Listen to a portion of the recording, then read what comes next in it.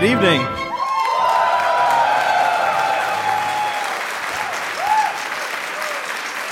This is a box of mystery for later. Just going to leave that there.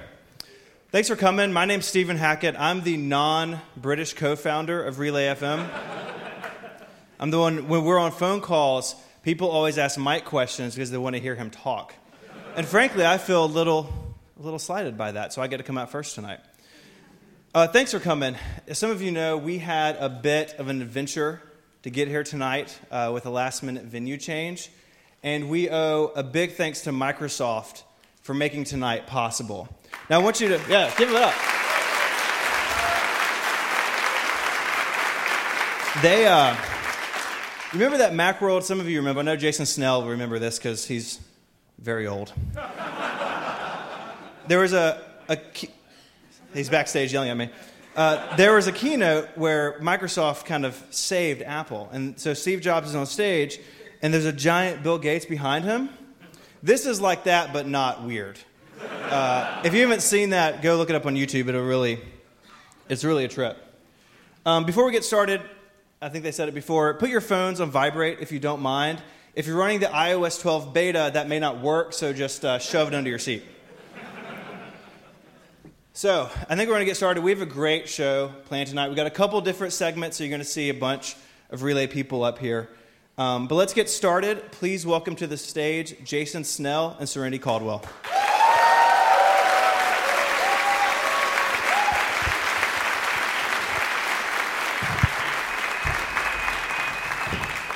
That was 1997, Stephen. 1997, Bill Gates. I was 11. About that for me, too. Sorry, Jason. You were 3? That's way worse. I'm waiting for somebody to say, who's Bill Gates? Don't All make right. us feel Who's Steve Jobs? Somebody's going to say that sometime. Oh. Time marches on, folks. Time marches on. Paid to Just be you here. wait. That's true. Okay. Ooh. So thanks for joining me. I want to talk a little bit, starting out, about the future of the Mac, because you see the iPad boys aren't up here yet, so we can talk about the Mac. I see how this works. But first, I have a burning... 2 iPads. Mm-hmm. My Mac is in the sound booth doing real work. Wow. So I have a burning question. I've thought about this a lot. So there's a joke, maybe you've heard it on the shows, about being in the Snell zone. And what that means is that you're with Jason in person. It's true. And I've got a question. What's the radius of the Snell zone?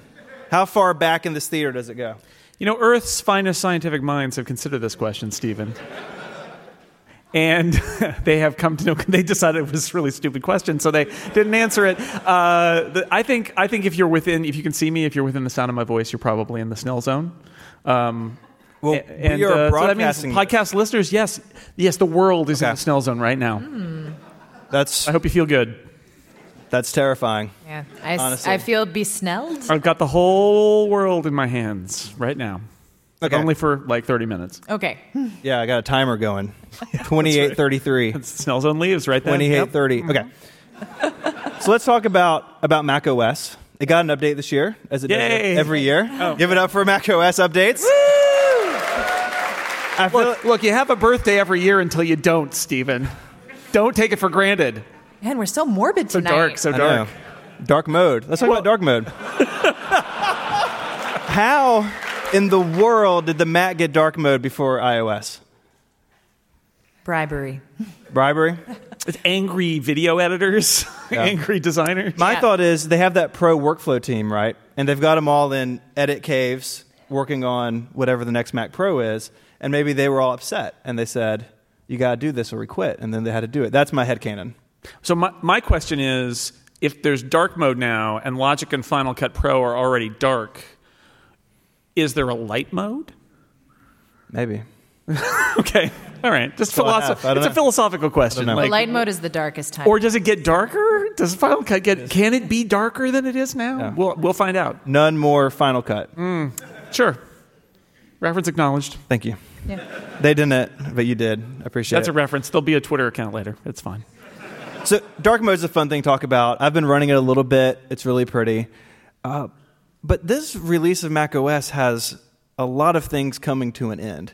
So 32-bit apps, rest in peace, which also means, I guess, the end of Carbon. Well, I mean, they're still going to run this time. But this is like... Talk about just staying dark. The ride it dies is slowing next year. down. The ride is slowing down, and you've got to get off. Yeah. Or on the Matterhorn, they have to put in the new seats. Otherwise, it's just not going to run anymore. Last year, they were like, just remember, 32-bit apps are mortal. And this year, they're like, and next year is when they are going to die. So you have that. You have OpenGL coming to a close at some point. We got Some actual feelings boos about over that. OpenGL. Yeah. I don't know if they're booing OpenGL or booing that OpenGL dies, though. It's hard to tell. Some old QuickTime stuff, which you and Dan have written a lot about. That's right. I was lamenting the death of the QuickTime Player 7 because it's really useful. But the fact is, like, the QuickTime API, so QuickTime in all but the name of the video player, which they could change next year, is gone. Yep. So they used to do a conference about QuickTime, Stephen. I know. I've got a sweatshirt that says QuickTime Live on it. But you know what isn't dead? The DVD player got an update. 64-bit DVD player, baby, but it's still a bag of hurt. It won't do Blu-rays. No.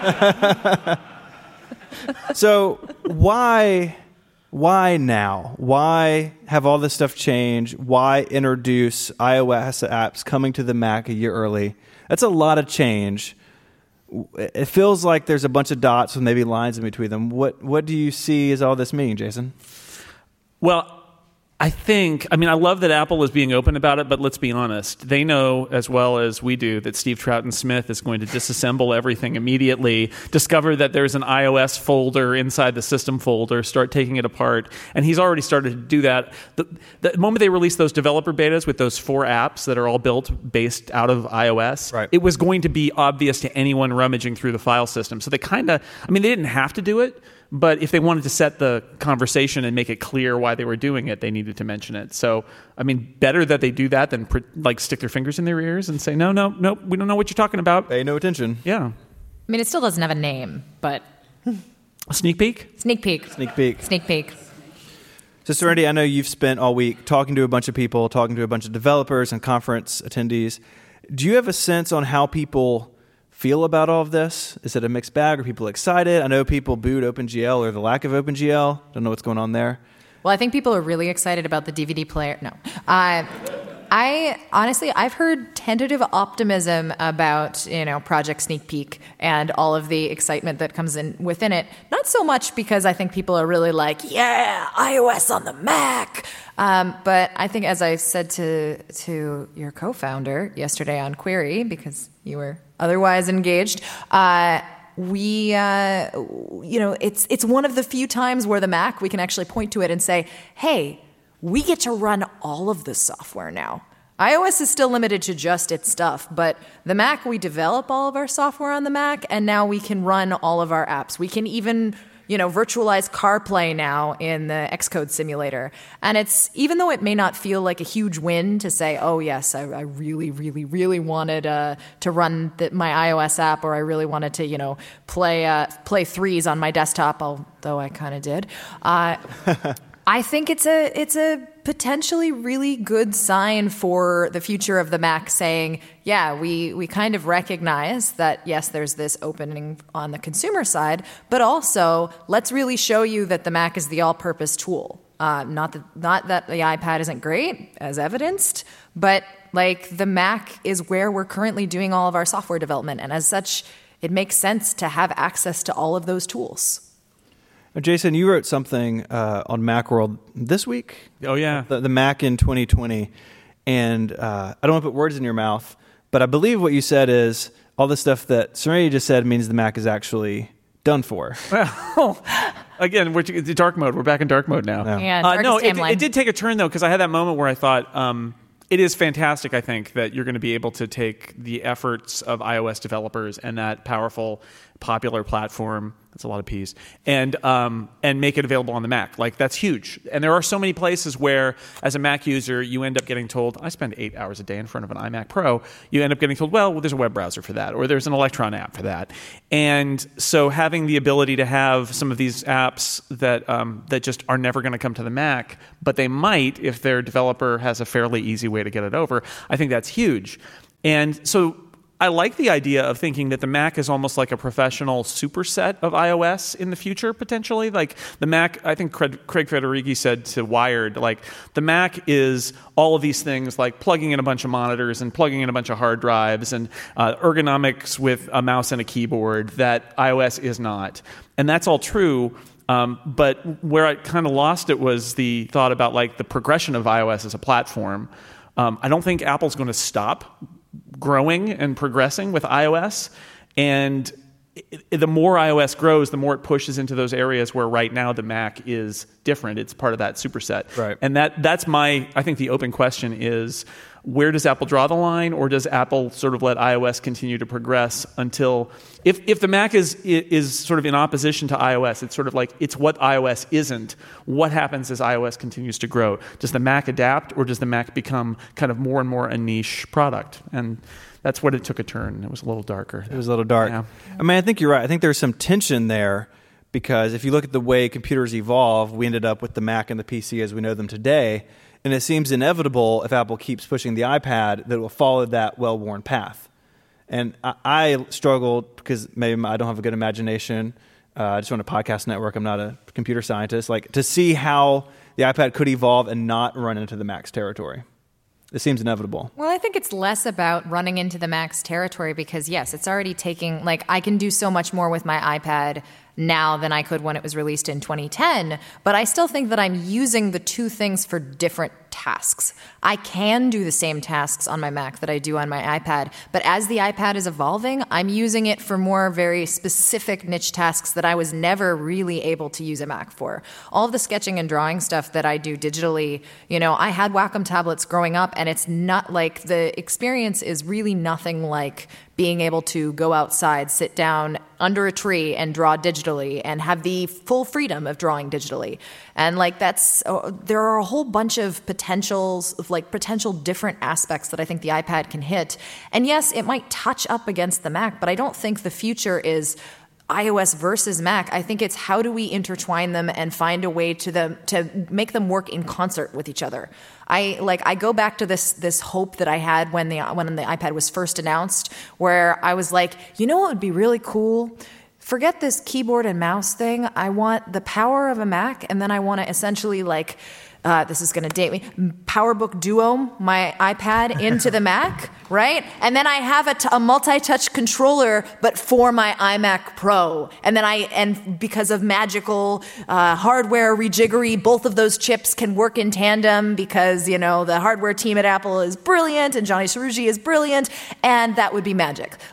That's the future I want. That is the light timeline right there. Yeah, that's positive. And I like that. I was gonna say, speaking of positivity, I think you could argue that the future of the Mac is much brighter today and much more interesting, because if you've got this influx of apps from iOS, if you think about it, those are apps that are understand native touch, as well as being adapted for the keyboard and the mouse.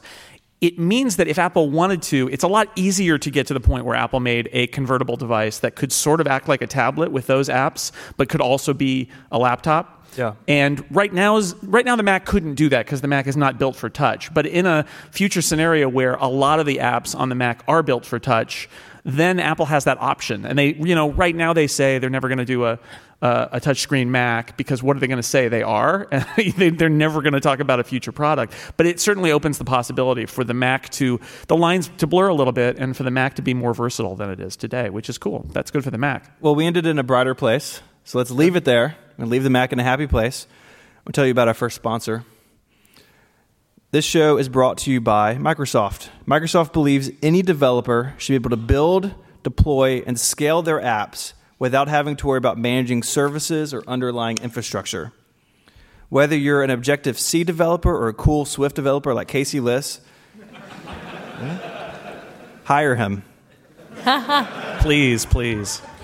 Azure has what you need to ship your apps faster and with more confidence. It lets you do all sorts of cool stuff like build in the cloud, test on real devices, automatically. It happens on its own. Magically? Yeah, automatically. You can send stuff out to beta testers and the App Store. You can monitor your apps with real-time crash reports and you can even add in pre-built AI services to make your apps more intelligent. And if you're a game developer, you get a complete back-end platform for iOS games with real-time analytics, player management, live ops, and more. Here's what you need to do. Go check out this page they've set up. It'll be in the show notes, but the URL is aka.ms/iOS and Azure. Microsoft, they're in town this week. They've made a bunch of great stuff possible for our community, AltConf, this show, ATP, the talk show.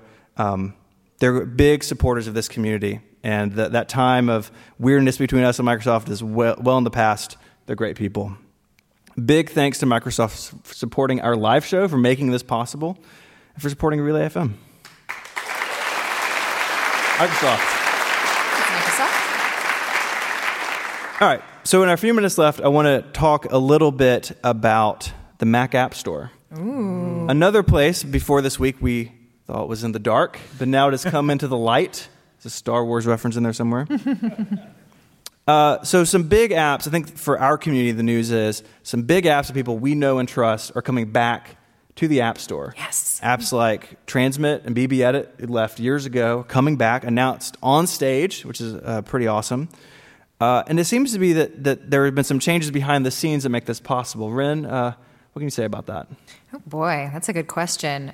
So from what I understand, the Mac App Store, we've looked at it from a long time as, sandboxing is kind of evil, right? It takes away everything, and it takes away our ability to do things. And it's true in a way, in that it was definitely a new way of navigating around complex security issues, and it's had some ups and downs throughout the years. And there are certain things that we kind of took for granted as Mac apps, being able to access root, for example, and say, hey, I need to modify the permissions of that file. And it's something that Sandbox really didn't know how to do or how to deal with. And it sounds like, that Transmit and BB Edit are, yes, I was like, and Bare Bones, which is not the name of the app, and Rich Siegel. Transmit and BB Edit are coming back to the Mac App Store in part because they've figured out a way to solve this problem without taking away sandboxing and solve it for all developers, which is pretty cool. So obvious, I don't know the nitty-gritty stuff of it, and we'll see probably more in the fall, but it does sound pretty promising, honestly, that as the platform is evolving and as the security team is able to do more and more tweaks and ways to support the Mac developers without taking away our security and our privacy. And we've seen with Spectre and everything else that the Mac is just as vulnerable to certain things as any platform at this point. So we really want to make sure that all of that comes together. But I'm pretty excited about it, honestly. It may not be where it is right now, but the fact that they're really putting not only some effort behind it, but clearly both DevRel and the folks. I'm sure this was a multi-part process to talk to Panic, to talk to Bare Bones, to talk to a whole bunch of. I'm sure there are other developers that are being talked to that we haven't heard about, right? They can't you only have a certain number of names up there on that stage to preview. But I don't know. I feel tentatively. I'm going to go back to my earlier statement. I feel tentatively hopeful about the future of the Mac and Mac software. And all three of us kind of love the Mac, right? We have a special place in our heart for it, and I'm sure many of you out in the audience and people who are listening do too. And it really excites me, the fact that they're trying to actually make the Mac App Store maybe worth playing in. But it's not perfect yet, as we might see if we continue to talk about other Mac App Store things, which I'm guessing we might. There's some more things in the Google Sheet. Yeah. Oh, hey, look at that. There's a Google Sheet? It is. I thought we were just making all of this up. Sorry, I work in the cloud team. Take action, everybody.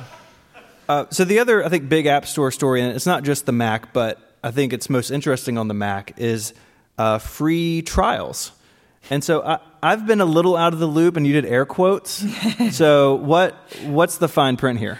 Faux free trials? Well, it's basically just the App Store guidelines have now kind of reworded things being like, well, if you would like to offer free trials, you can basically do the same workaround that Omni did in 2016 to offer free trials by basically offering a free app and then saying in very bold letters, 14-day free trial, and then offering your full app as an in-app purchase. But for the record, as your free app, you should probably, have some kind of functionality.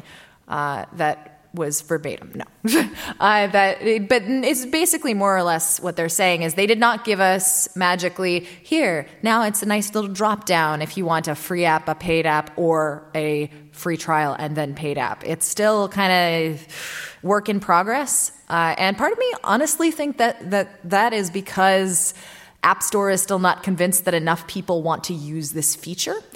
So developers, users, people who buy software, let's prove the Mac App Store wrong and that free trials are great and really should be a standard feature. Use that bug reporter app. But in all seriousness, like this workaround, I'm glad that it's in the App Store review guidelines now, but it really does seem like okay, we'll do this because people have been asking for it and it gives developers more guidelines, but we really don't think that we need to spend the development time building this into our software. Yeah, it's like a hack on the in-app purchase. It's an in-app purchase that opens the app up, and because it's an in-app purchase, you can't do all sorts of things with it, like share it with a family, and like there are all of these other issues with it. But it's better than nothing, and it's Apple codifying, saying, okay, you can do what Omni did if you really want to, but it's not. It's still a little bit of a hack of the system, but it's good that at least it's clear that it's allowed. It's better than nothing. Yes, I am all for the Mac App Store and all of the app stores, honestly, being more clear both with developers and end users.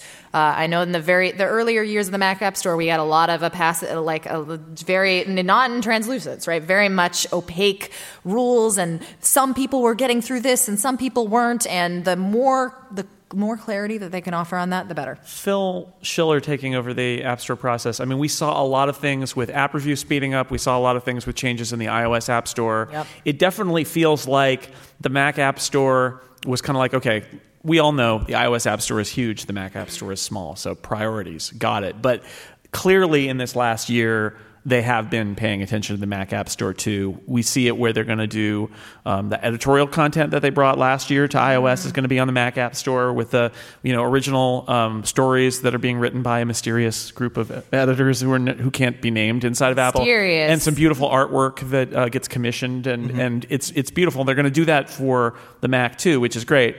But if that's all they were doing, they would be, they'd run out potentially pretty fast of stuff to write about because they need to also change the guidelines. So change the culture. And it's exciting to think that we always said they should just change their policies, and it sounds like they're like, no, we're not going to change our policies, but we're going to add features that allow apps to ask to have more power, and that works. That's great. Totally.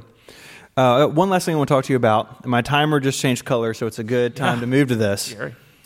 Screen time. So this is not coming to the Mac. It's iOS only at this point, but I wanted to talk to you all about it. It's this collection of features. So a user can go in and see a weekly report to see how much time they spend on Instagram, too much. How much time they spend on YouTube, too much. You can do limits. You can say, I only want to spend, X amount of minutes on Twitter, and then after that time's up, you get a pop-up that says, hey, sorry, time's up. You can override that, of course, if you really got to see what the president's tweeting. But you can obey your past self and move on with your life. I find this collection of things really interesting for a bunch of reasons. And we talked about it on Connected a couple weeks ago. Google's doing a similar thing in Android. Apple said on the talk show they've been working on this in a year. It's not a knee-jerk thing to Google I.O., but these companies are doing this. And Mike says something really interesting, that there's an inherent friction when the maker of the device is also making things so you don't use your device as much. And there's a weird relationship between those two things. And I'm curious, Jason, do you think that this is going to be a feature a lot of people use that's going to really impact the way we use our devices, or it's something that we all feel bad about ourselves and then just turn it off and move on? Well, it's funny. They're not going to talk about it in this context, but it's very clear from some of the charts that this is using a lot of the same concepts as from their health stuff in terms of monitoring your usage. And I think like the health stuff, it's all about, I imagine Apple employs psychologists to talk about this sort of thing, right? That would be an interesting job. But the idea of how do you motivate people, and this is not going to stop somebody who wants to use their phone all the time from doing that. It's all about like the power of knowledge, self-knowledge, that idea that I didn't realize I spent that much time, and now that I know that I spend 10 hours a day on Twitter, I can maybe set a limit at 9 hours and see how I do, or whatever. How much whatever time are you is. spending on Twitter every day? I understand. I don't know. I don't know. Have you Stephen, installed I the don't use beta iOS yet? 12 yet. It's a lot, probably. It's probably Too a lot. much. Although I would also like to, can we put educational apps in and say you really should spend more time using this app, like little. Yeah. Some positive. Do the other. Yeah. It's a 2.0 want to feature I'd change. love to do. Is it's like, you have spent 5 hours on Twitter. Would you like to learn a new language with Memrise instead? Yeah. Here, look at our collection on the App Store. You could have learned this many words in Italian if you hadn't been on Twitter. Oh God, yeah. Don't tell me the procrastination thing. But like Jason said, I really do think they're following the health model, and to good extent. Health. There was, I think, some concern when health first came out that they were going to barrage you with notifications of like, did you know that you haven't been on a walk yet today? And the Apple Watch does this to a certain extent. But when it comes to health itself on the iPhone, it's very passive. And screen time is the same way. Screen time, when you install the iOS 12 beta, hypothetically, if you choose to do so, when you pull it up, it's like, hello, welcome to Screen Time. Welcome to your new managed portal. We're going to do all of this for you. You are not allowed to use your phone ever again. No, it's a setting, right? It is a small setting that you have to go in and manually play with and enable. And I think Apple does this in part because they want to offer these features. Craig compared it, or was it Jaws last night who compared it to like weight loss, like if you want to lose weight or if you want to track calories, no amount of and you actually want to do it, that's when you opt in and grab the app. But no one like shoving a calorie counter in front of your face without your consent is going to make you want to lose calories. It's just going to make you angry at this person being like, why are you doing this? Why is this thing in my face? So I really actually appreciate that Apple is offering such detailed and comprehensive tools without necessarily throwing them constantly on the screen. Yeah, you have to want to change. Yeah. But you have to be armed with information that we don't currently have. So right. Now we'll have it. And I think that's great. Like I've used a time tracking app on my Mac and had that moment of realization of like, what did I do for that hour? Did I just stare at the computer for an hour and just go into a fugue state? Yes, perhaps I did. It's not good. It's not good to discover that. Did I really? So just you want spend, that self-realization. Yeah. Was I looking at that webpage for that long? No. It's a lot of time on Twitter. It's all Twitter. Yeah, probably. I'm excited about it. There's some parental control stuff as well. So like, if you got kids with an iPad or an iPhone or something, you can see how much they're they're doing YouTube, and or a husband. Yeah. I think like I know in my household, I think we're going to do this, and I'm very curious. Like, I'm going to be on the losing end of this, right? It's like, how much do you use your phone at night? How much do you use your phone at night? And it's not good for me. I'd like to see it on the Mac. I think, like you, Jason, and like you run to a degree, I spend my working day on the Mac, and so there are lots of great apps that do that. One of them is a sponsor tonight. It's not a plug, just a coincidence, but I would like to see this really be cross-platform. Then Apple could really build a case for no matter where you are in our ecosystem, you can be mindful of what you're doing. And that feels like something that would be an obvious win down the road. Oh, yeah. I think that's definitely in their roadmap. I would be surprised if it wasn't. It's more of a, if you're weighing and you're saying, man, all right, can we bring dark mode to the Mac this year? Or can we bring screen time? And I'm guessing the dark mode won out by like a little margin. A little bit. Yeah. It does look really cool. It does look really cool. And there are third-party apps that do some of this. Totally. So it's not quite as desperately not as urgent, needed. right? Yeah, exactly. Yeah. In my mind, we've all been in the situation where you're watching Netflix and it comes up as like, are you still there? And like in my mind, I read that in a very judgmental way. Like, are you seriously still watching The Office? And so I'm curious how I will personally respond to this, but I'm excited because, like you said, I think we all know that we struggle with this, but until we have numbers, it's really hard to talk about. And I think Apple giving us all the information we need to better manage this is a good thing. Yeah, and maybe 2.0 on iOS will get sad memojis every time you overstay your limit. So it's just like, Steven. Oh, man. Right? That's a guilt trip right This there. is not the future I want. It's syncing with your watch data, so it'll also be like, hey, Netflix guy, time to stand. Time to stand. Well, Jason and Serenity, thank you for joining me. Give it up for these guys. Yeah. Thanks, everybody. Thanks, Stephen. Thank you. You can find them. You can find them on Twitter. They're on a bunch of shows. Jason writes 6 Colors. Serenity is in charge at iMore. They make great stuff. If you're not familiar with them, go get familiar with them. And we both do podcasts with Stephen Hackett on Relay FM. It's true. I Imagine that. didn't want to. That felt weird for me to say, but you do. It's true. Right. See, that wasn't that weird. We're connected in different ways. That's right. Right. Neither of us has a beard, though, so. No. I know it's weird for you. Yeah. Smooth. You're really in the Snell zone now, man. Really glad I'm not sitting next to you. Thank you, guys. Thank you.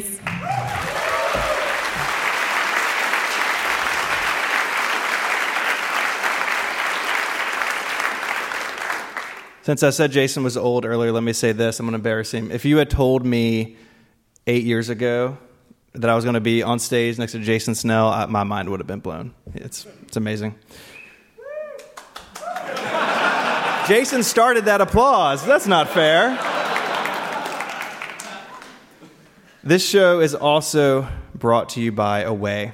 Away makes smart premium suitcases so your luggage doesn't cost more than your plane ticket. When you buy an Away suitcase, you can charge all your devices while you travel because it has this cool battery in the carry-on case, and you can unclip it. Mine is actually downstairs. I was plugging my phone into it earlier. You can charge your phone up to 5 times.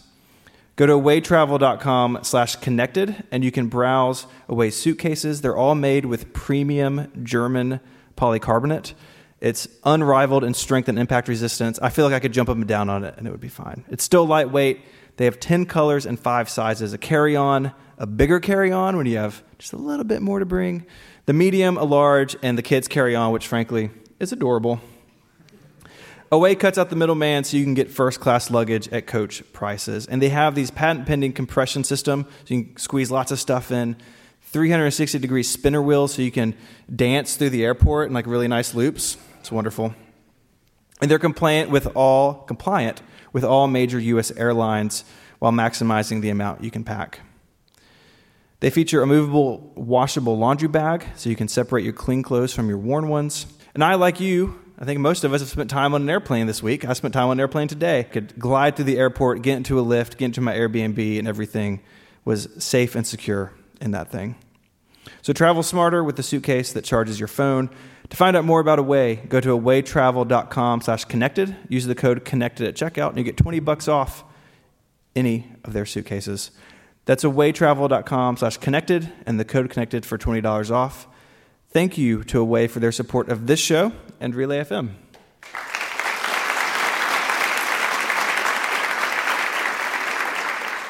For our second segment this evening, I would like to bring out 2 very handsome young men from Europe. Be sure to give Mike that energy he craves. Mike Hurley, Federico Vittici.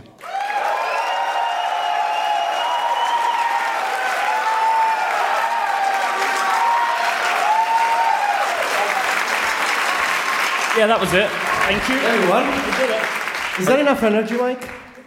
Yeah, it was good. Good amount of energy? I mean, we can't do it again. It's done. I was kind of afraid that I was going to walk out here and just John Syracuse would be there, just alone.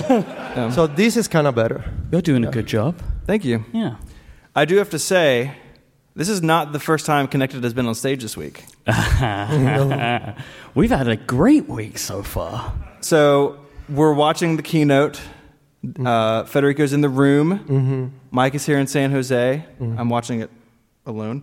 And all of a sudden, they're talking about podcasts on WatchOS. And I was super psyched for Marco Arment. I super psyched for all these podcast apps to come on the Watch. And then it got a little bit sweeter because a very familiar rainbow-colored globe was the example artwork. Yep. Mm-hmm. Yeah. I blacked out a little bit. I know that there was like a demo on an exercise bike, but I don't remember it. Mm-hmm. I have no memory of it. And I think I had to be hugged into existence again. But it was incredible. And and obviously we are very happy because it was our show, but I think it was a great thing for Apple to have chosen a show like ours to show on stage. You would say that. Well, yeah. I mean, I'd probably say it if it was ATP, probably, I think. I don't know, I like those guys. They're okay. All right. But I just think that it would have been very easy to have a more mainstream show shown there. And I think that it was just another thing in a keynote that I think was really focused towards that community. I think we saw it in the videos at the start and the end as well. So I think it was really great. Yeah, it was awesome. Yeah. We have a lot of stuff to talk about, but first, I'm very concerned about this because this showed up in my doc Don't be concerned. 3 minutes ago. All right, so I wanted to do some research about this place. And I went online and I Googled San Jose Hammer Theater. And I wanted to just give you a little, bit of fun facts about this. Tour guide Tichy, everybody. Tour guide Tichy. We would like to come back here next year. Don't worry, I took out all the So bad parts. if there's some horrific backstory, it's better left So unsaid. the theater was the first professional theater company here in San Jose. It was founded in 1980, so you were probably already 52 or something. Yeah. 55 that fall. It is named after Phil and Susan Hammer. I did some research about them. So Phil is an attorney. He doesn't work anymore, so he's retired. Did you call him? Is he here? So I wanted to add him on LinkedIn, but that was kind of weird. So, but Susan was the real star of the show. So Susan Hammer was the mayor of San Jose from 1991 to 1999. Now, the problem is that in 1990, unfortunately, rapper MC Hammer was popular. Why is this so unfortunate? Because, according to an article that I found, kids who saw Susan Hammer in the street will often shout, "It's hammer time, it's hammer time."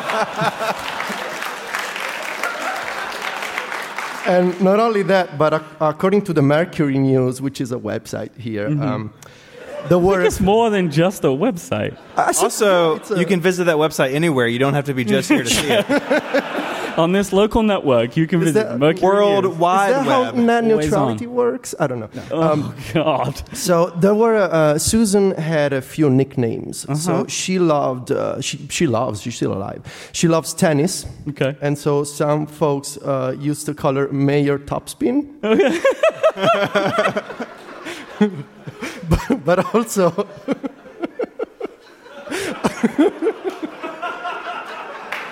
off the air, some folks will refer to her as oh my God. I don't know why, but I swear I copy and pasted it. Okay. The hamster. Well, yeah, because hammer, right? Hamster. San Jose citizens are not new to nicknames for mayors. Okay. You may be familiar with Tom McHenry, Yep. who, the McHenry Convention Center, Sure. where WWDC happens. He was also mayor of this city. Mm-hmm. And he used to be called the Prince. Do you know why? Nicknames. Okay. Either the Prince, Lord Mayor, Oh. and finally,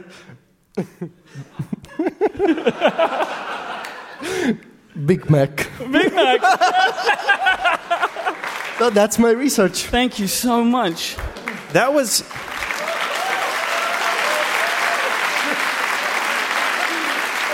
That was the most specific episode of Ungenius that's ever been done.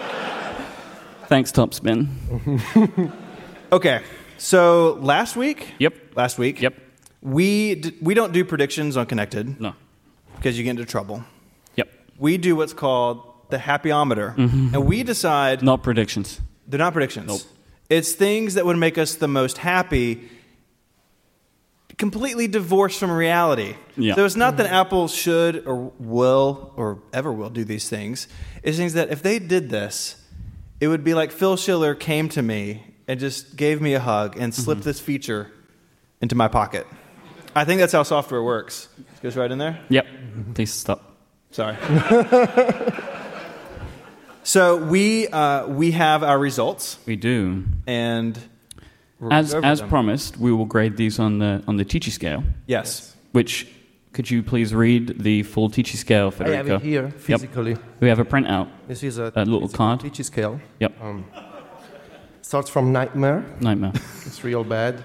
Nightmare. Goes up to inferior minus. It's not as bad Moving as on to inferior. inferior, yeah.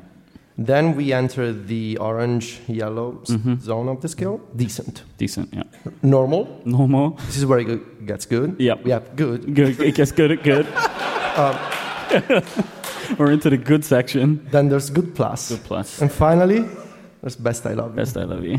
All right. Best I love you. Oh, best I love you too. So, I would say we've scored it. I think I got 3 things. Okay. I got what happened to the workflow team. I got indications of a shared app platform, which I think nobody thought I was going to get, but I believed in it. And a generic emoji face and emoji. So I think that I kind of got decent on the scale. So what do you would think? be- I guess that you would have to do be it. One best I love you for workflow. Ooh. Yeah. Subscoring? Huh? Are you subscoring each pit? I mean, this is a very complicated system you're creating. I mean, the workflow is It's best I love you. best I love you. It's Okay. best. The shared app platform, Good. good. It's not here yet. The apps look kind The of weird. emoji, I'm We gonna... don't need to do all of it. We just overall is fine. Overall, I would say... Because we have a Overall, lot. tell another man how to use his scale. There's like another Hold on. like another 9 more. It's true. We're going to be here a long time. I think it's the emoji that brings you down to normal. Hey, come on. You mentioned the yellow face. That is not a... That is true. I thought you were Yeah. going to You forgot the that. smiley standard. Yeah, that's true. Yeah. So- How'd I do? Well, you got consolidation of gestures. They went the wrong way. Yeah. Because now the iPad pulls down from the top right, which is the Yeah. wrong place. I was... So I'm both... Nightmare. Yeah, it's a nightmare. Maybe inferior or minus. Maybe Well- inferior minus. HomeKit support for the Mac. It's good. It's great. There's 2 fans. Improvements to the core apps. And Finder got a lot of love. I mean, they is that did... an app though? I don't think Finder's it's an app. It's the app. It's like, is the heart a organ or is it heart the Download it organ? from the App Store. Yeah, can you get it from the App Store? Can you get it from the App We Store? don't have one of those. Do you know what the App Store No, is? I just listen. You do now. We right? do now. Because it's getting our apps. So it's a real one. Yeah! So what are we given? I think like it's like a good, No, Decent? normal. normal. Yeah. Now I wonder where this one's going to go. We go to Federico's complete notifications overhaul, improved, customizable, do not disturb, recommitment to the Mac App Store, third-party dev access to the Siri Watch face, and to improve and monitor screen time and digital health. Where did you score on the scale? I mean, this is a good plus. Good overall. plus. Solid Yeah, I good think plus. so. Okay, so to recap, good plus, normal, Good. good. Wait, no, that shouldn't be right. You got more than I did. Yeah, I'm normal. He gets good. You get good plus. Okay. that feels right. Yeah. I can do that. So I think it's time to open the mystery box. There's a mystery Oh my God. box. Mystery For people box, that can okay. only hear this, Stephen brought a box onto the stage and it just says the word mystery on it. And it's got like brown packing tape on it. Doesn't look weird in any way. It says, did Amazon write mystery on it? It did. Oh, interesting. It's I'm a deluxe Prime member. They label your boxes for you now. Okay. Oh, ASMR. All I told Mike was I'm spending some company money. So I got some things to present. Okay. Okay. Something. Show and tell. Well, sort of. Okay. But you get to take these home. There's This is the worst unboxing I've ever seen. Yeah. the podcast is not YouTube. Pull it together. All right. So we have Mike in third place. Yep. Okay. Don't look. Are you going to work this out? You didn't Close say- your eyes. I don't know which order I put them in the box. Wait, if you're listening at home and you're driving, don't close your eyes. Please don't close your eyes. We have 3 separate parcels. Do you want to just open these a little bit quicker? No, I think it's good. All right. Okay. Because fine. we have to think of things to say while Okay. we're like going through. So in third place, All right. Oh, look at that. We have a drum roll. can you explain your prize? I have a trophy, which is white porcelain in nature because it is a toilet. Is it engraved Do you anywhere? think that, feels like a what did little I too get? much. Decent? Like, what would I have gotten for Nightmare? That one? Oh, you don't want to only know. 3. It's only 3. So now I have to put this toilet trophy in my luggage. On your mantle. And it goes on. Yep, great. Thank you. Okay. That was Your nice. fiance is going to love it. She's going to be so excited. She said, I really hope that you come home with a toilet trophy. So who's next? It's you next. I'm next. This is the awkward part of this, is I have to give myself an award. Yeah, it's just going to be incredible, right? It's like money or oh, look, it's a gold star. It's a trophy. It's even got a plaque. I don't have a plaque. It's a trophy holding a trophy.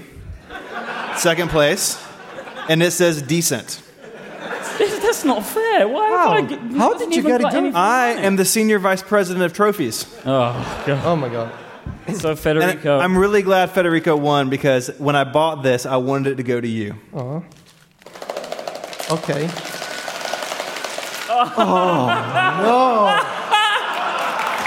It is a golden laptop. I think it's a Dell, though, because it has 2. It's clicky one of those parts. things with trackpads. And Federico's has a thing too. It says Says I'm a "Happy I'm a champion." Why didn't I at least get a plaque on the Third place, baby. This is. All right, thank you, Stephen. Let's put these. Did I ever tell you the story when I almost won a trophy when I was a kid? No. It sounds like it's going to be sad. All right, so when I was 10, my dad on a Sunday thought that it would be a fun family experience to go fishing. But instead of going to an actual lake, we went to an artificial lake where there was Like a swimming pool? Are you looking No, for it a was swimming like pool? it was like one of those lakes where just like they do fish stocking, so they Okay. just throw a bunch of fish into the lakes, and you can go there as a kid, and you can fish. You're guaranteed to catch And something. there was some, I don't remember the details, but there was some kind of competition. A disease? What A kind fish. of thing? You're not catching a disease. Oh, sorry. There was You're not some getting kind- in the lake. Did you get into the lake? No, I didn't get into Okay. Okay. So they give me all the equipment, and I was real young. And so I was like, you gotta catch like a trout or something. It's very Okay. specific. Yeah, and it was some kind of competition. They were gonna give you some kind of medal or Yeah. trophy. And I tried for like 4 hours. Okay. Oh, no. And it's supposed to be real easy because they literally they dump fish into the lake. So it's Are they basically alive? yes, Okay. yes, they are. I don't You're know. gonna fish that. I don't know. They make it really easy or something. I don't know. So- Give like a net. So after a couple of hours, it's like, keep trying, you'll catch some fish. My dad and my mom were starting to get concerned that, my self-esteem would basically be destroyed because it was everybody. It's like they talked to the organization that was doing these things, like, our son is not, he can't fish. It's like, well, this is strange because everybody else is. So after 4 hours, my dad is like, maybe we should go home. But I was real sad. I was really bummed out. And this is where it gets real bad. Oh. In the sense that the company that was running this place thought that I was going to be slightly happier if I went home with the fish. The problem was that they gave me a frozen trout from the freezer that they had. You at least you caught one. And I went home. Life hack. I packed this frozen trout. When we arrived home, it smelled so bad. My dad just dumped it into the trash.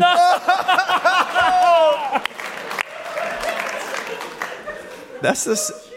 I was traumatized for like weeks. I mean, I'm still not sure why this even started, though. Is this like a rite of passage in Italy? Like every boy must catch a trout before he can become a man? now that's where I'm from. We do that in the South. Oh, okay. It's a different thing. So, thank you for the award. If only it was a fish. I finally have one. Yay, Federico! I have an important item of follow-up. Follow-up. Follow up. Memoji have fixed the tiny head problem. They're huge. They're huge. So if the Memojis, which is probably my favorite feature of iOS 12. Weird. So unlikely. If you take a picture with one of them, the head is oversized. So Apple listened. We know they listen to the show and love the show, and they fixed the tiny head problem for us. Let's give it up for Apple. Yay! All right. I have a very special ad break right now because it includes a challenge. This episode is brought to you by Timing, the app that can help automate your time tracking to save you as much time as possible. First, it automatically tracks how you spend your time on your Mac, broken down by app, website, and document. But that's a lot of data to work through, so Timing lets you use drag and drop to create rules that will automatically categorize your time for you.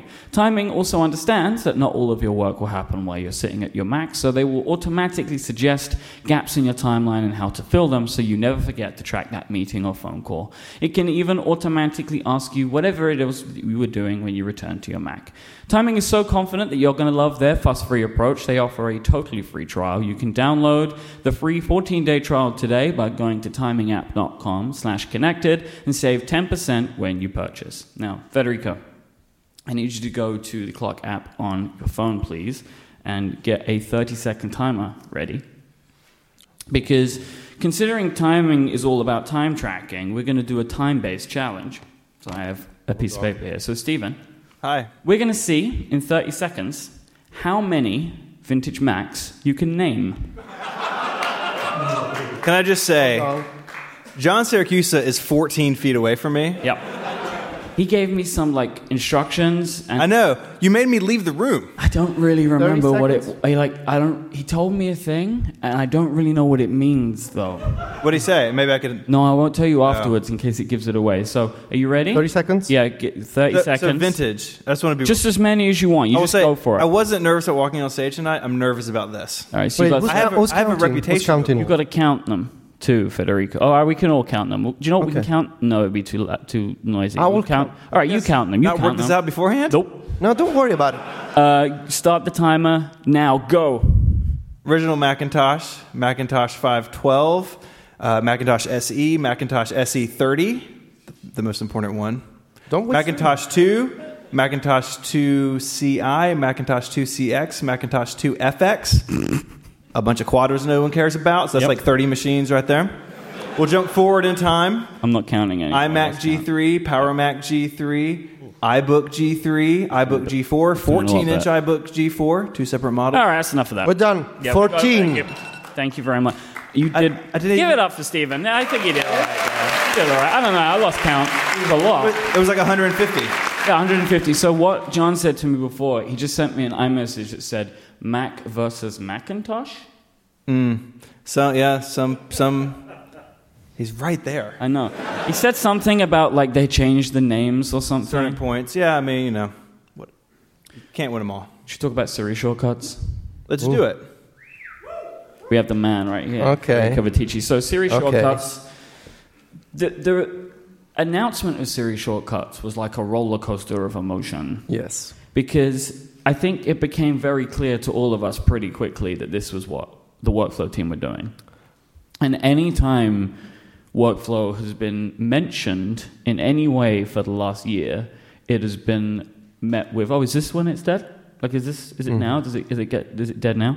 And it definitely looked like they were doing something, and that might mean that it was going to go away. But then there was this whole roller coaster, and then when we saw the UI, it's it looks just like workflow. When I saw the icon, I showed the icon to Casey, who was sitting next to me. I was like, I think this is workflow. Yeah, you got that intuition going on. Yeah. I guess shapes and squares and letters, it's all very similar.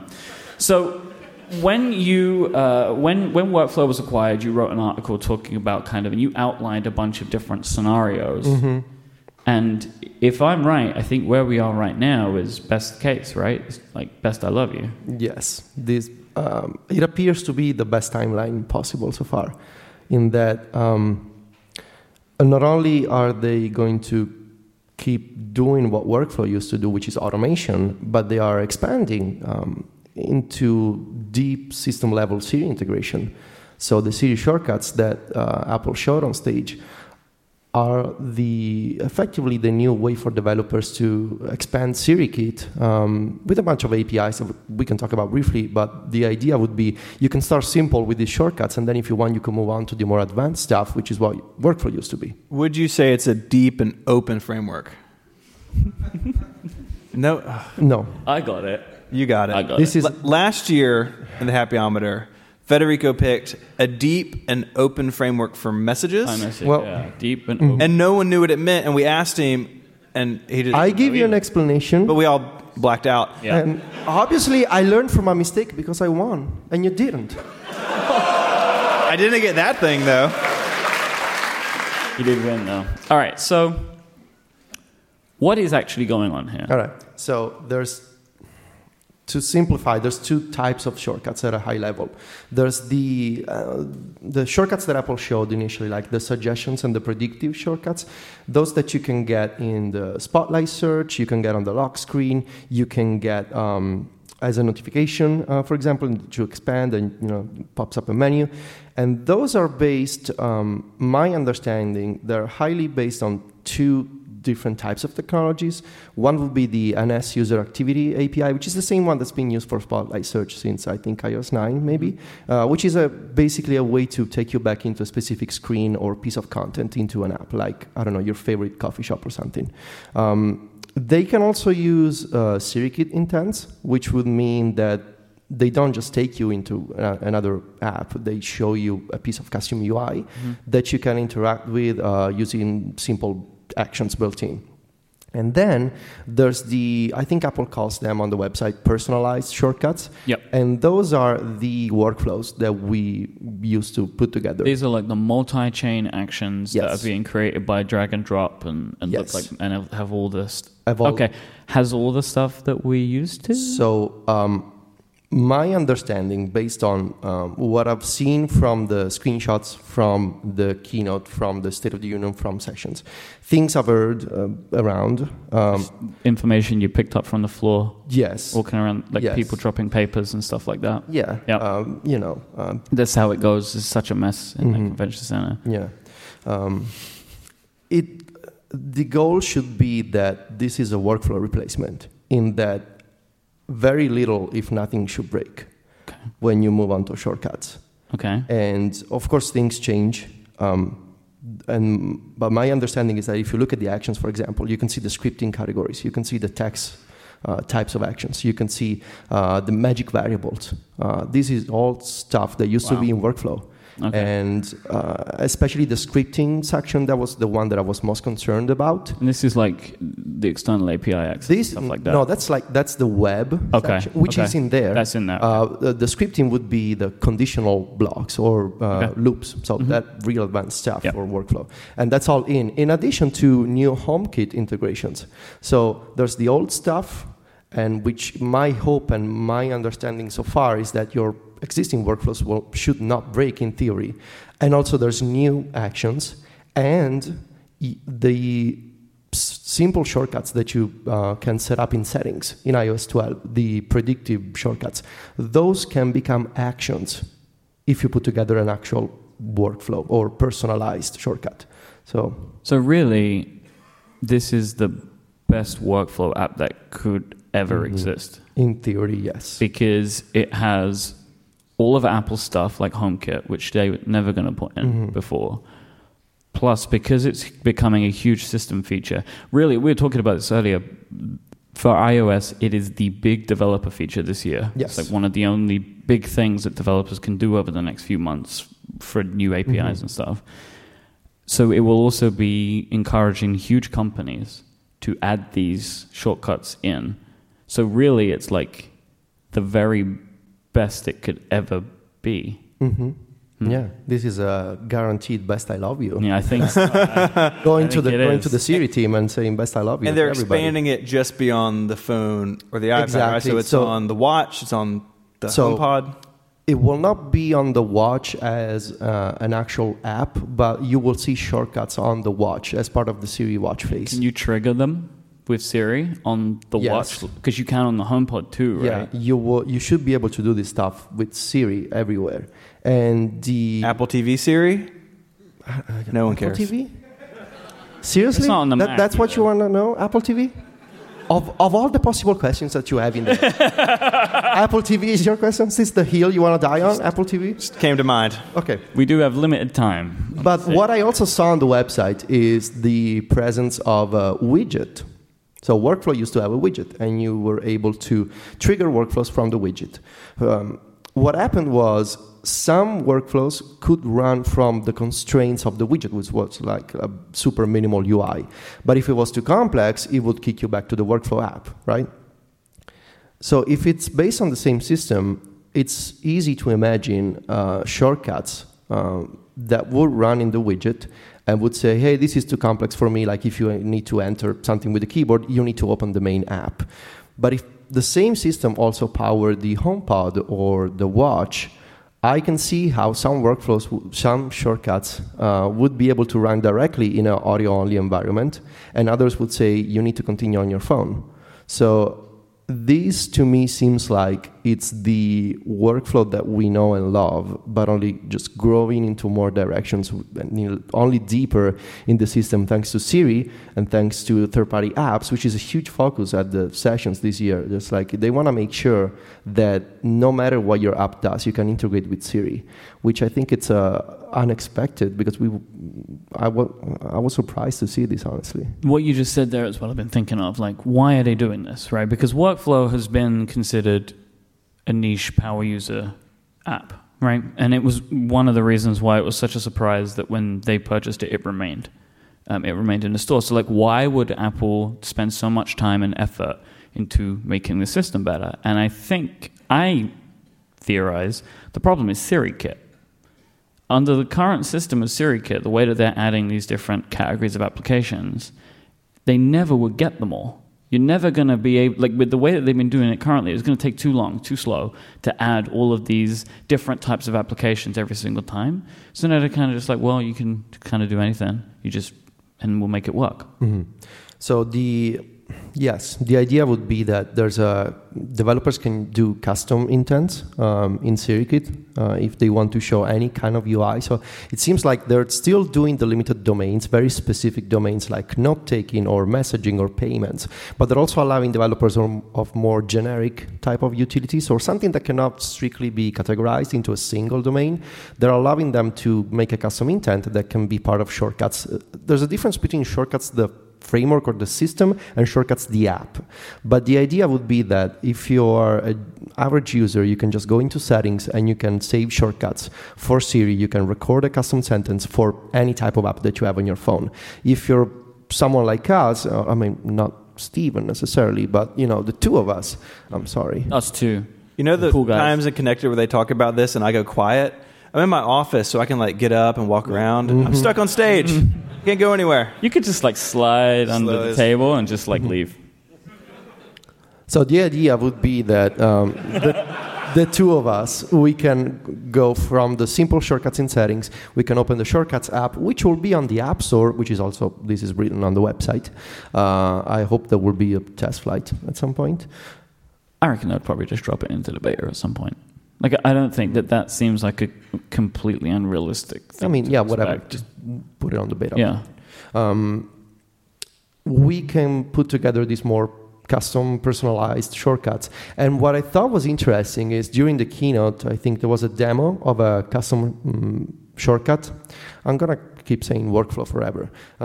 Shortcut is a better name, though. Yes, it is. It is. And they were showing 4 to 5 different actions. Something like getting directions, play the radio station, set the thermostat to 70 degrees, whatever that means in America. I have no idea. Is that hot? Is that cold? Perfect. It's perfect. 70 is perfect? All right. And they were showing all these actions running within the context of the Siri UI. But if you go back and watch the keynote, you can see Siri just basically scrolling through actions. Siri doesn't care. It just moves from action to action. And it's awesome because it's real automation happening within Siri. I think it's incredible. I think it's interesting, too, that this is at the same time we're talking about screen time and limiting our interactions with our phones, where if you take the time and invest and build a bunch of these things, and you can walk into your house and trigger a bunch of things from your watch or from the HomePod or even just talking to Siri as opposed to going through, okay, I need to do this in this app, and to go over and set this HomeKit scene to come over here. Like, that's kind of two sides of a coin where if you invest in it, you can take advantage of all this great power but not actually pick up your phone. That helps with the distraction thing. Like, one of the Do Not Disturb enhancements was the Do Not Disturb during bedtime. Yeah. And I really like this because I have found, especially this week, because I'm on different time zones, so people are contacting me how I would usually contact you, middle of the night. So, like, I might wake up at, like, 4 a.m., because also jet lag, and I'll look at my phone to see the time, and then I see, like, a bunch of notifications, and then I'm like drawn into them. Yeah. Where now it'd be like, oh, the screen is blank, I just see the time, and that's that. This is kind of reminds me of this in a way that you would just be, say, asking your HomePod to do a thing for you. You never have to look at your phone. You're not going to be pulled in by that Instagram notification or something. Yeah. Federico, let me ask you this. When we talk about voice assistants, we talk about Amazon, and we talk about Google, and we talk about Apple. And until this point, Amazon has sort of ruled the show when it comes to really just throwing the gates open and letting users customize exactly what their instance of the Amazon voice assistant, who shall not be named, what it does. And it feels like to me, someone who's not as steeped in this as you guys are, that this feels like sort of wide open, that Siri, potentially, if developers invest in it and spend the time to do it correctly, that Siri is going to be flexible and be different person to person, that we're all going to have our own sort of systems built within Siri, like some people have built within the Echo. Do you think that that's a fair assessment? Do you think that's what Apple sees this being, is they want Siri to be tailored to every person and what they need? They're not talking about this in terms of competition with other assistants, but I was thinking about this this past couple of days, that in a way this feels to me like Apple's response to the Echo Skills ecosystem. And if you put together all these different pieces, the simple shortcuts that just open apps, and the SiriKit integrations, and the custom SiriKit intents that you can now do, and the Shortcuts app, and all these little custom phrases that you can, these invocations that you can use to trigger stuff, it almost feels like a response to the Echo, but in a sort of app-centric type of way. Yeah. And the advantage that Apple has here, if this strategy works, is that the setup of these, not skills, but the setup of these shortcuts and integrations is going to be so much easier than using the Amazon app and these web pages that you go and you say, yeah, this is my account and everything. Because you can do it in settings, you can do it with Siri, you can do it in the Shortcuts app. So if the strategy works out, it's also kind of a way to say, we don't have to make a custom domain for everything. You guys figured it out. Right. So I want to see how developers adopt these APIs this summer, because effectively this is the feature, as you said, that everybody's talking about in terms of what can we do on iOS this summer. Well, I guess we'll do some shortcuts. So, yeah, we'll see. I just thought this could be really good for non-HomeKit smart home devices, because you would be able to still trigger them with Siri, right? Like, so let's say a lighting company that isn't integrated with HomeKit for whatever reason could create an action in their application to turn off a light. Yeah. And you could still then ask Siri to, that's cool, man. Or directions from something other than Apple Maps. I mean, it really, I don't know if it's going to go as far as talking to Spotify, but it does open the door, to your point, to non-Apple services and apps. Well, speaking of Spotify and audio apps in general, there is no media intent for Siri, but it should be possible to do something like, if you have a Spotify playlist and if Spotify wants to integrate with shortcuts, they could make a button that says, add my Discover Weekly to Siri. And you should be able, in theory, if this works the way I imagine it works, you should be able to say, Siri, play my Discover Weekly, or whatever command you want to use, and it'll work. So it's a sort of a workaround to, as I said, to instead of doing a specific domain for everything, just say, we make a general system. We give you a general structure that should, in theory, work for every kind of app that you have. And to fine of a point on it, but it's also different from Amazon in that it's all on device. Like you said, if you want to put a skill on your Echo, you're going in the app. It's like, I want a Magic 8-Ball skill because you can do one and it's awesome. You got to find a web page and find which one you want, and the voice is going out somewhere and you don't necessarily know what's on the other end of it. And with so many other things Apple does, or the competitors put it on the cloud or put it on a server farm, and then the device is just sort of a terminal to that. This stuff is happening on device. It's still sending stuff back and forth to the cloud, but the bulk of it, all that creation and editing, it's your data, it's on your devices, it's synced to your iCloud account. And I think as we get more into this, where this stuff is integrating into our homes and into our our cars and all this stuff, that's where I want it. I want it on the device that's in my pocket and know that everything is encrypted and that I'm not using a skill built by somebody who I'm not familiar with. So I think it's taken them a little while to get here, but I think there's a lot of advantages to the way they're doing it. I'm excited. Like I said, I'm not on the front lines of it, but I'm excited. Yeah, you can have fun with Automator. That's right. It's back, baby. They mentioned it. Automator got a back. As we work on shortcuts, you will do Automator Finder actions. Things. I'm very excited. That great app Finder that everyone loves, right? The app. Finder, the app. Famous app. Top famous charts. app. Yeah. It's best I love you. Finder? No, it's not. I don't think it is. John, what's decent? Thumbs down. That's not on the scale. Thumbs down. Nightmare. Not on the scale. I think John Syracuse officially rated it a nightmare. I think so. So real quickly, name one dream shortcut you think you can now make that you would not be able to make in workflow. Oh. That's the best question he's been asked all day. You can't see it, but a single tear go down his cheek. I want to make a shortcut that as I walk around the house, I can ask the HomePod to save an idea to a text file in Dropbox. It's pretty simple. I know what mine is. Start a toggle timer. No, don't do time tracking on the show. That's a different show. This is not Cortex. This is not...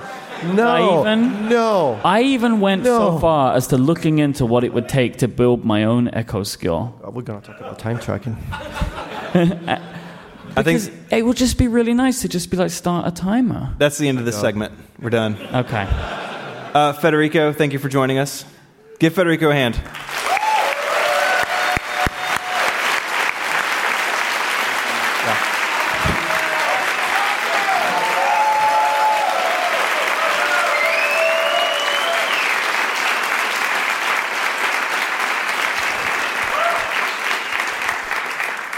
Federico, I'm sure everybody knows, the editor-in-chief of MacStories.net, a website not about Macs. It's very confusing.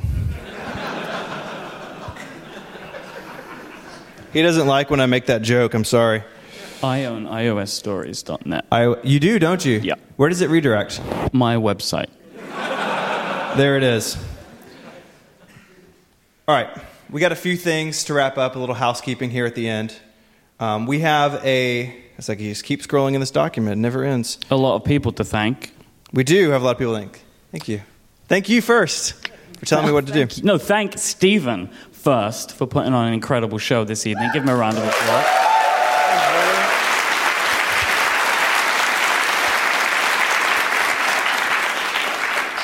We talked about this earlier, but we had a rough time this year getting the show together.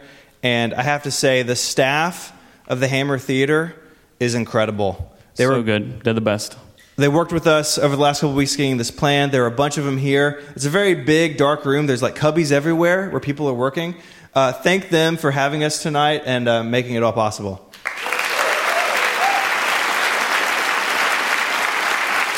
And this is an audio program, and the audio is important. So we had the best man in the business up there in the sound booth. Please thank Marco Arment for helping us out with the recording and streaming.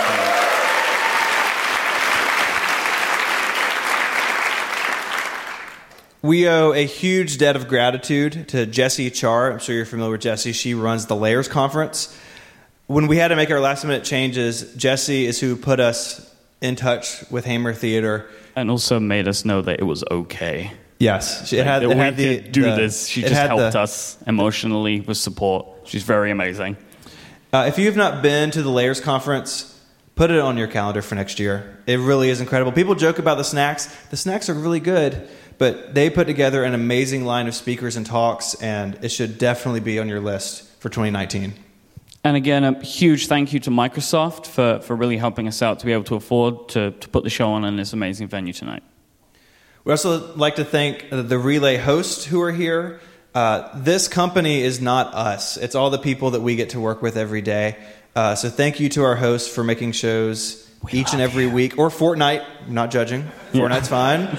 Or if you're Cortex, whenever you want to. Time tracking. We are about to turn 4 years old as a company in August.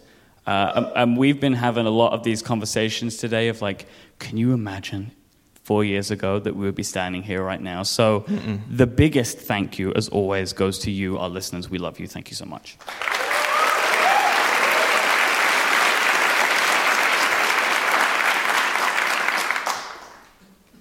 He's looking at me very strangely. I know you're up to no good. Before we go, there is, to borrow a phrase, one more thing. It's a small thing. Small thing. It's a small thing. Stephen is now walking towards a chair where he has a leather jacket.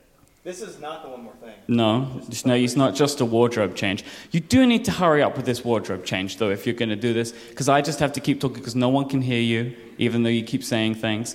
I don't know what else to say. We've had other great shows at Relay FM this week. Stephen has a jacket with a big blue X on it. What is that? OSX? That's right, isn't it? Is that how you say it? That's how you say it, right? We're breaking up. Cannot make this announcement in my normal jacket. Yeah, Stephen's very excited about this, so he's put a big leather jacket on. I can't tell you how hot it is in this jacket. Yeah, it's very hot.